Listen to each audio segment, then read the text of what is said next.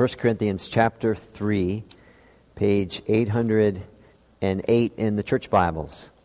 And so while you're turning there, just let me say a few things to you. First of all, just in case I forget, I want to make sure that I tell everyone I hope that all of you have a wonderful and peaceful and joyful Thanksgiving holiday. It is a privilege, I think, that all of us have enjoyed now for many years, and we try our best not to take these things for granted, but it needs to be said that for 47 years I've enjoyed peaceful, tranquil, happy Thanksgivings, and that is a gift of grace, and I'm sure many of you have enjoyed the same. So, happy Thanksgiving to you, and may the blessing of Jesus Christ be on your homes and all your gatherings and the time that you'll be able to spend, as many of us will have a few extra days off, with your family and with your friends. Then secondly, I want to say thank you again for last night. As Dale said in his prayer, we just are thankful and grateful for your service, your prayers, your offerings, and to see us do God's revealed will and feed people and preach the gospel to them and pray to that end and praise God publicly. And it was a wonderful evening, and we want to thank God for that, and thank you for participating in the ways that you did. So, let's read the word of the Lord now.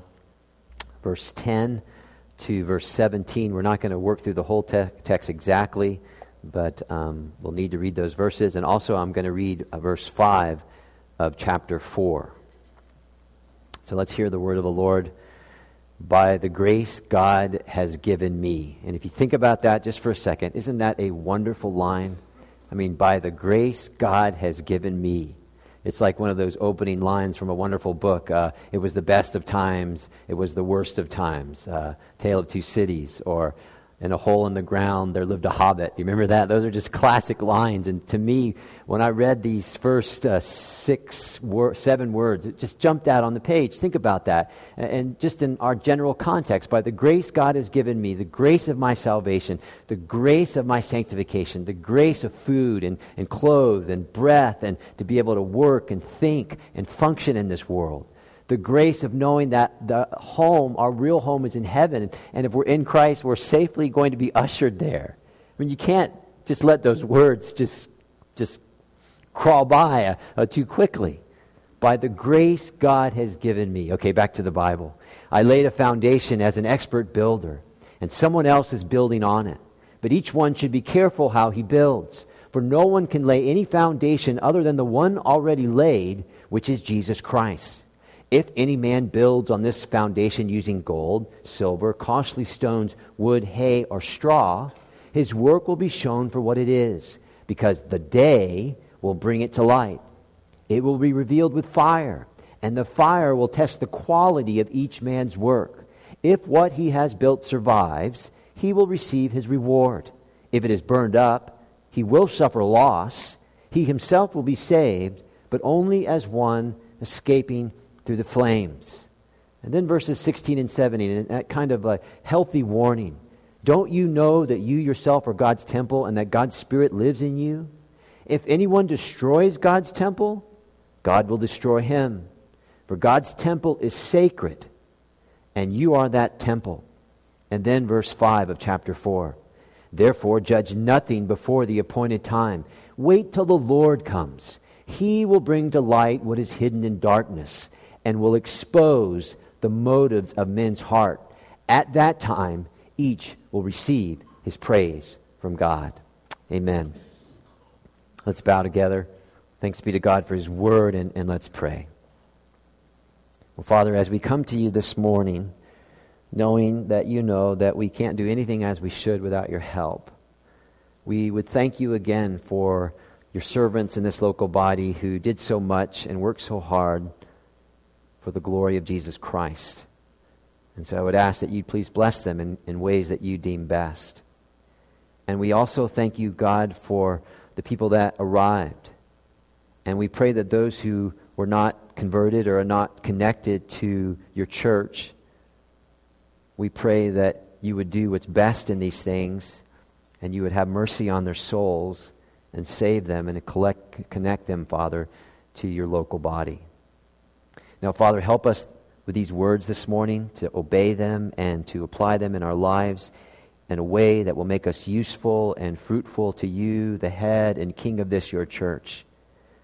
And because of the fleeting nature of our lives, this is our heartfelt prayer.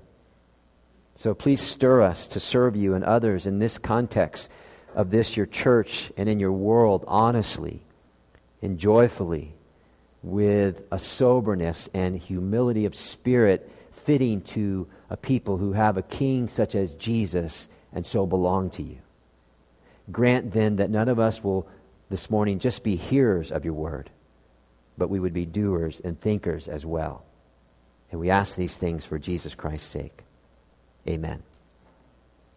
So if your Bibles are open, you will notice that Paul has gone immediately from a metaphor in verses 6 to 9, which is agricultural, to a metaphor in verses 10 through 17, which is architectural.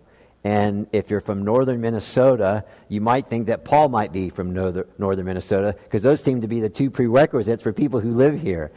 Everyone here is fantastic at growing things. I know, because I can't grow a lick. And I think you have to know how to build your house or build stuff, and I can't build anything, let alone fix it. So there might have been a little bit of northern Minnesota in Paul. So, anyway, if you want to take me out back and deal with me later, then that was a compliment, because it's one of the privileged things about living here. Maybe this year the garden will grow, finally, we'll see. So, as I began my studies, after I had that thought, immediately a song came to mind, which frankly, when I sing it, it's to myself, it is a awesome, thoughtful, beautiful song that could bring you to tears. And the song is Building Day by Day. It's by Fanny Crosby, and the refrain goes like this: "We are building day by day, as the moments pass away, a temple which the world may not see. And every victory won by grace will be sure to find its place in that building for eternity." And what that song encapsulates is the privilege of being part of the body of Jesus Christ, and how Jesus is, by grace, building this body for eternity.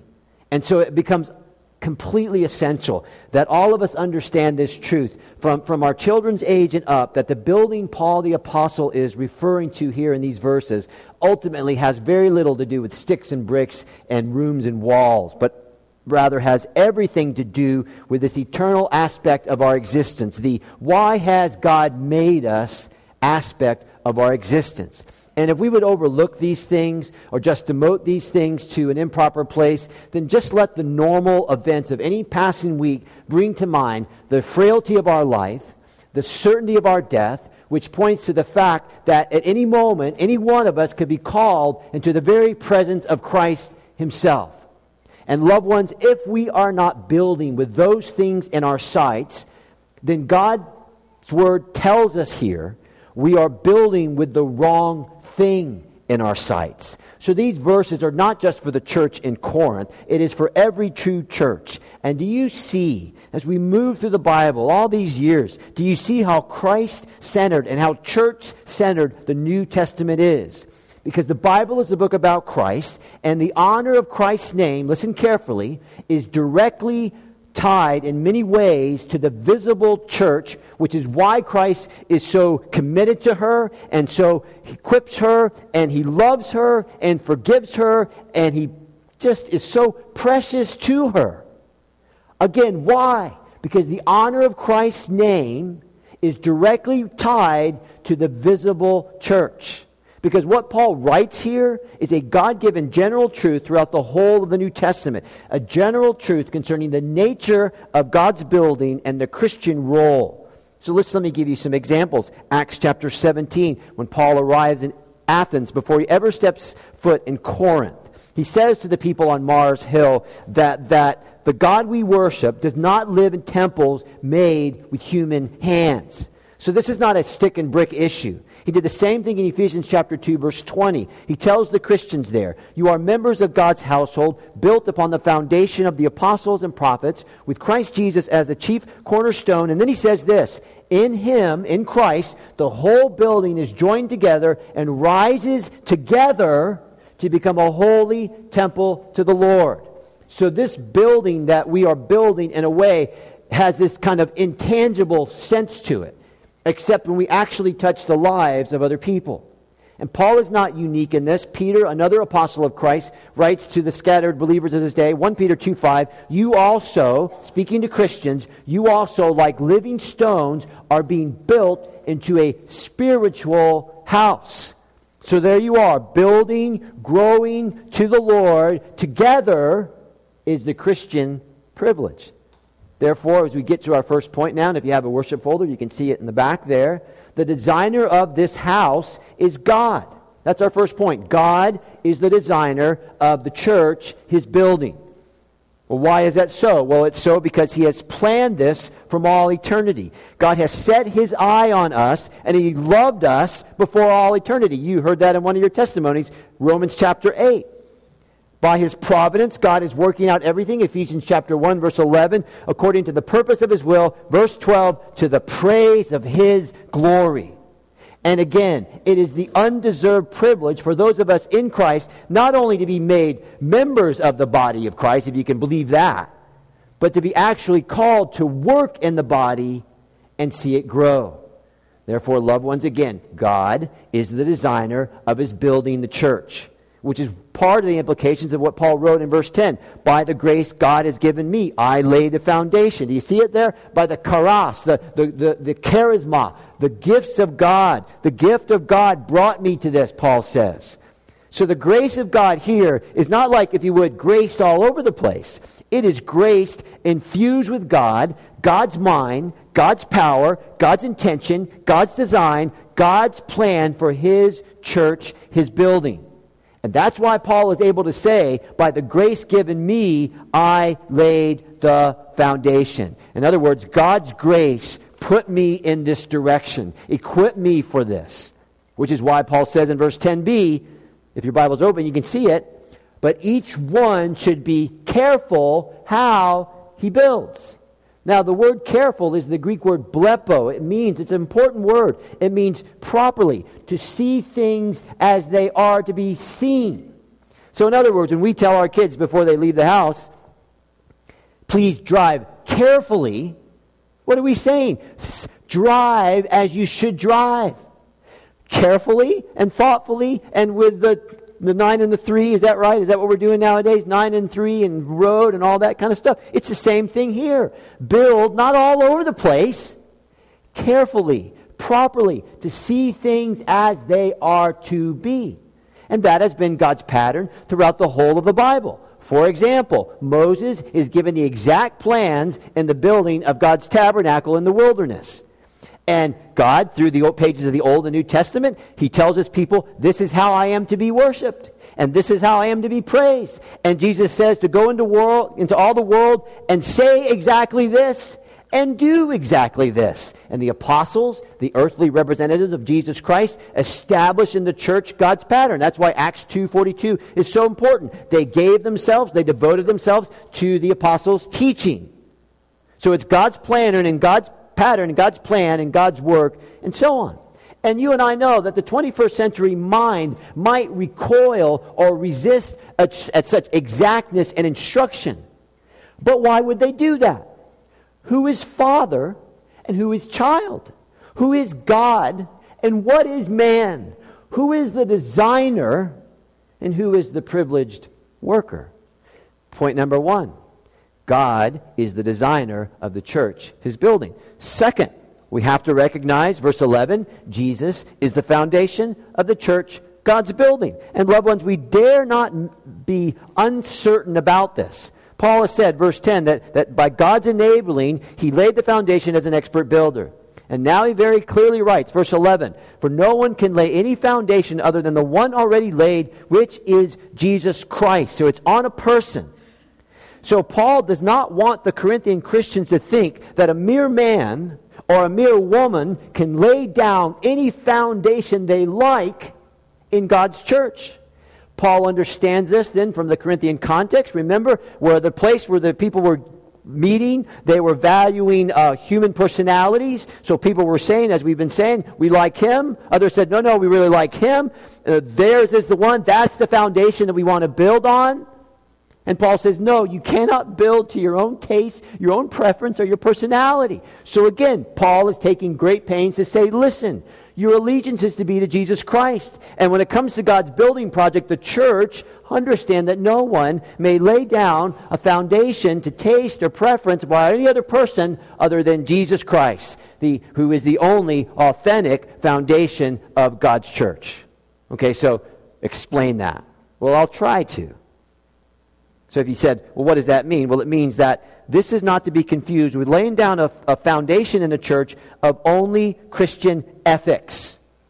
Listen carefully. Christian ethics by which many are found in other religions who hold no desire to the kingship of Jesus Christ, nor to the exclusivity of Jesus Christ. So you cannot build solely on just Christian ethic.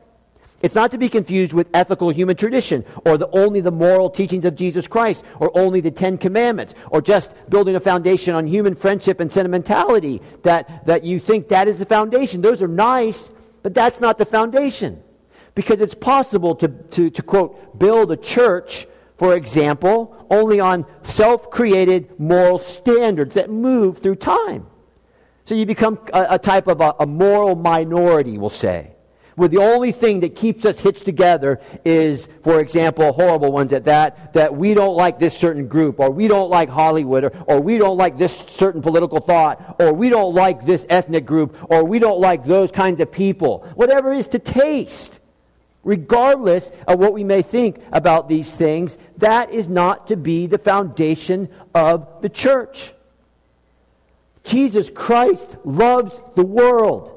And there's no true church without her foundation being Jesus Christ himself, who gives his love to sin-sick people, who says at the cross, Father, forgive them. Forgive my executioners. So think with me.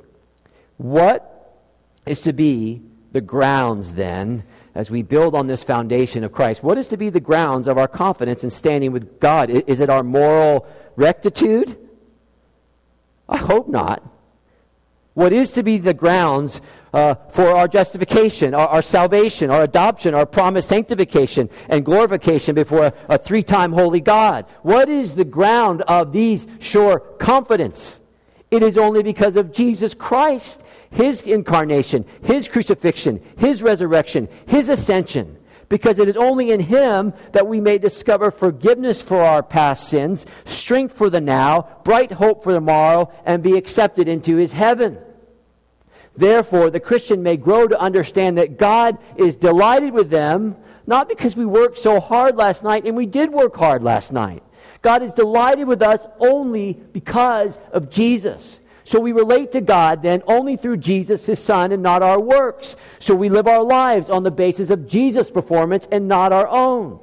Which is why the test that we will learn about, not completely, but some in a moment, the test that we will learn about is that we may work and work and work, but it's the quality, not the quantity, the quality of our work that may not pass the test at the end.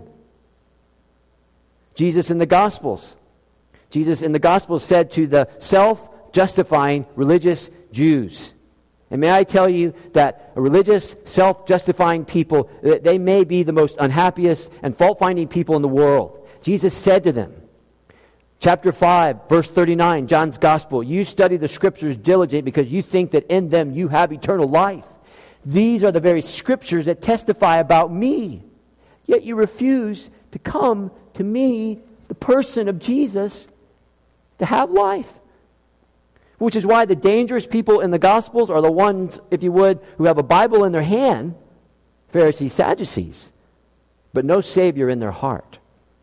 Jesus is the only foundation of the church, not tradition, not genealogies, not Peter, not preferences, not ethics, only Jesus.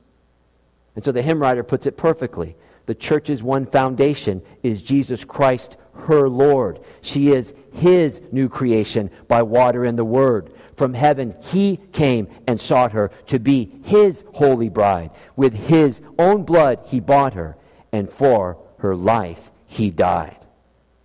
And we need to move along, but isn't it amazing that Paul felt that he even had to write verse 11 to Christians? But evidently Paul and God thought it needed to be written. Because I think the hidden question behind verse 11 is, what foundation are we building on? I mean, I think that's the hidden question. What foundation are you building on? Now, the next time we meet, we'll find in depth that our motives will be tested in this, but the question here is, I think, what foundation are we building on? So a while back we said that there can be no true Christian sermon, biblical sermon, or instruction without blood in it, without the blood of Christ. In other words, it's not a Christian sermon if Christ is not the strength in the talk somehow, and he's presented as dying Savior, risen Lord, and returning Judge. So that we're not just giving flat, moral, ethical talks. I mean, they are okay, but they're not fully Christian. Fully Christian talks have Christ in it and his gospel. It's the same here. For as you think through history, current and past, despite what Paul has wrote here is so plain and clear, there are some who've decided to build themselves a church on another foundation. Let me give you one example. Joseph Smith and the Church of Jesus Christ Latter-day Saints. That church is in direct denial of 1 Corinthians chapter 3, verse 11. For the Jesus of that movement is not the Jesus of the New Testament. He's not very God and very man. He's not co-equal and co-eternal with the Father. But their Jesus was a created Jesus. They say there was a time when Jesus was not, that he was made, that he was created. Christianity says, no, there was never a time when Jesus was not. God the Father, the Son, and Holy Spirit, co-eternal and co-equal. And to say anything less than that is heresy. So yes, they have a Bible, but they have another book. And that book won't do. Mary Baker Eddy, Christian Science, is the same type of thing. And on a smaller level, there are many churches which have been founded on a person or a personality, and when they go, the thing goes. Or when they go, it just kind of dwindles away. And Paul says, no, this is the Church of Jesus Christ we're talking about. No human being can sustain the Church of Jesus Christ. No human being can sustain the life of the Church of Jesus Christ. Not a pastor, not a personality, or a group of people. The only church that will stand the test is the church built on the foundation of Jesus Christ. And so Paul makes it clear, no mere human being is the foundation of the Church of Jesus Christ, and therefore no mere human being sets the paces for the Church of Jesus Christ. And that takes us to our third point. Number one, God is the designer of the church. Number two, Jesus is the foundation of the church. Number three, the Christian is part of the building and a builder in the church. So think with me along these lines. Construction sites more than often have a project manager, right? At least the successful ones, right? And so the project manager ensures that the project is completed within the scheduled time and it's done per the specs or the requirements of the client. The manager knows the blueprints. He knows to delegate the task. He knows who he reports to. And if you like, that was the Apostle Paul. He was, verse 10, commissioned or graced by God to do this. He was an apostle. He laid the foundation, verse 10b, as an expert builder. And when Paul uses the word expert, he's not boasting. That is a very careful technical term which distinguishes Paul from everyone else in that scene and in that circumstance. He was God's authorized builder. He had the one and only divine blueprint for the Church of Jesus Christ. He was laying down the foundation of God's work, God's way. We need to listen to him. They need to listen to him. And through the pages of the Bible, we are able to listen to him. So this Verse 10b, each one then should be careful how they build. We might add that we should be careful and mindful and prayerful how we build God's church. Paul is constrained by God's truth. He's constrained by God's truth in a way that is foundational and unique to the apostolic ministry. So that's why he says in 1 Corinthians chapter 2, verse 5, I laid the foundation of Christ and Him crucified. That was my pattern. He was under obligation to make sure that their faith, the Corinthian church's faith, rested only on the power of God and rested only on the work of Jesus Christ. And we, as part of the building and part of the building project, are under that same exact direction. And so that is how you know if you are being built up on the right foundation and in the right direction in God's church. Are your instructors constantly calling you and affirming the people that listen in their faith and the truth and the power and the grace as it is in Jesus Christ alone? So that your instructors are constantly taking you back to Jesus Christ, leaning on Him for everything. He is the victory. He is the source for everything. And that is how you know that you're getting the Bible right and square and not wrong and crooked. That is how you know that your pastors and teachers are building with the right materials as they constantly take you back to first things, to the basics, to Jesus Christ. Christ in His atoning work. Christ in His power over death. Christ in the certainty of His resurrection, and therefore our resurrection. Christ in the power of the Spirit to live new lives in Him as He celebrated, worshiped, and enjoyed as head and Lord of everything. That was Paul's part.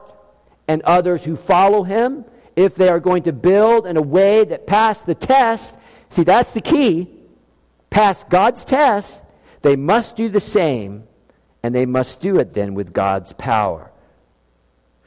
So Paul's not building the church on his own steam, and he's certainly not building it on his own mind. And loved ones, we can't either. And surely this needs to be said. I think it is, and I hope you find this encouraging. Just the demands that we have as human beings, husbands, wives, mothers and fathers, employer, employees, student, teacher, friends, relatives, all in Jesus Christ, that it would be so unwise and such an unnecessary thing to do that we would try to live our life on our own steam or our own approach and in our own minds. How weak is the power of our flesh. How small earth-bound wisdom is. How fleeting earth-only victories are. How cruel it is to us that it promises us everything and yet delivers nothing, or just some cheap passing imitation that holds us at bay just for a little bit. It's kind of the euphoria of having our way just for a little bit, but not forever. Well, what is the difference? One is our own steam, and the other is God's power. So have you checked your power source yet this week? Is it God or just a 9-volt version of us? I had to do it this week. This week I spent 20 minutes laying on my bed, thinking hard about, you ready? The atonement. I was thinking hard about how Christ's suffering and death satisfied God's wrath on my sin. And how I know now, because of that atonement, that God loves me and He sees me so completely and perfectly. All because of what? Because of His tremendous commitment to the things of God? No.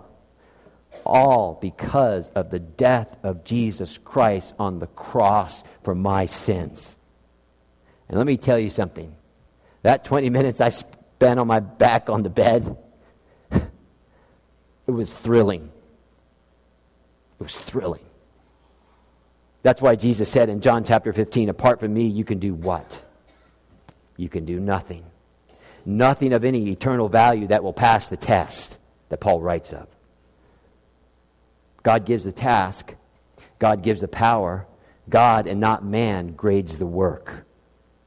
God and not man grades the work. That's why I read 1 Corinthians chapter 4, verse 5. Do you see it there? Therefore judge nothing before the appointed time. Wait till the Lord comes. He will bring to light what is hidden in darkness, and He'll expose the motives of men's hearts. Only God's qualified to do that. And at that time, each will receive his praise from God. And that takes us to our fourth and final heading. It'll just be brief. We build with quality and eternity always in mind. Again, we build with quality and eternity always in mind, because Christ, as we read here, will scrutinize our work. He's going to examine our work on that day. And we need to end, so we'll learn this next time more fully. But there is a day coming, a day of judgment on our works and on our building, as it were. And Jesus Christ will be that judge. If we're building the way the Bible tells us to, with right motives and the right plan, then the day holds no disappointment for us at all.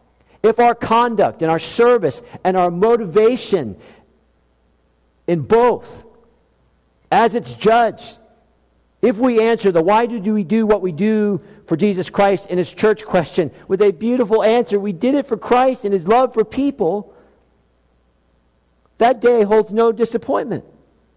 Now, this is not a heaven or hell judgment. Jesus Christ took care of that. But this is the rewards judgment and the scrutiny of Jesus Christ on our labors. So let me just read to you these verses, and then I've got a quote, and we'll just about be done. Verse 12. Do you see it there? If anyone builds on this foundation using gold, silver, costly stone, wood, hay, or straw, their work will be shown for what it is, because the day will bring it to light. It will be revealed with fire, and the fire will test the quality of each person's work. If what has been built survives, the builder will receive a reward.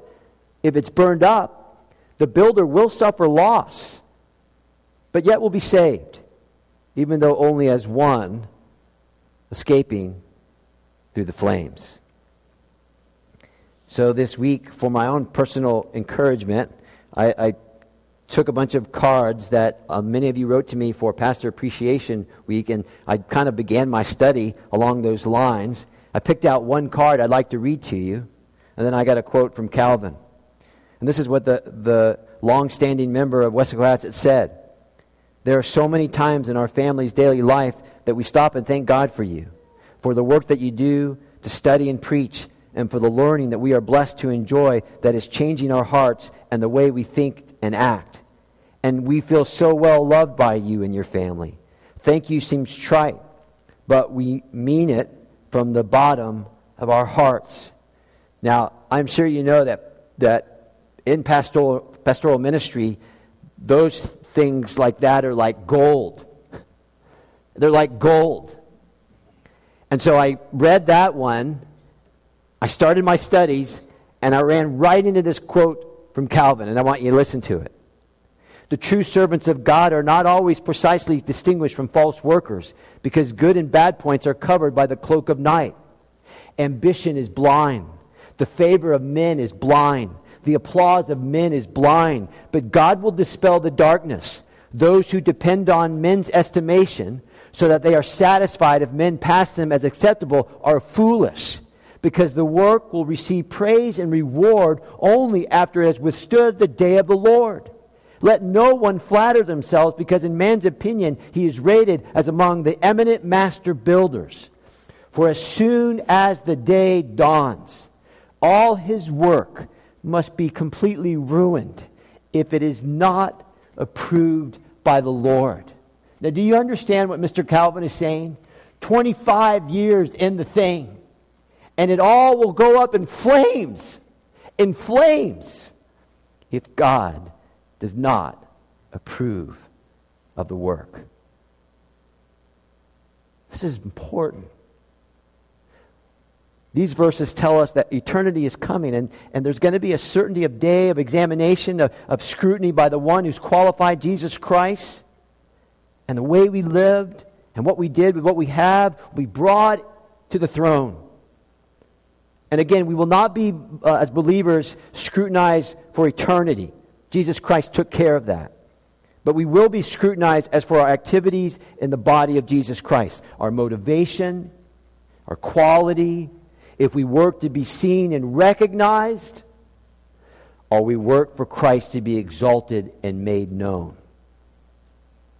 And loved ones, as these things unfold, we cannot be so quick to judge the next great thing, nor one another. We can't, because the text constrains us. Therefore, God constrains us, that this is a judgment that only Jesus Christ can give. And that's why this text is so crucial. Our time is done. Thank you for your attention. Let's pray.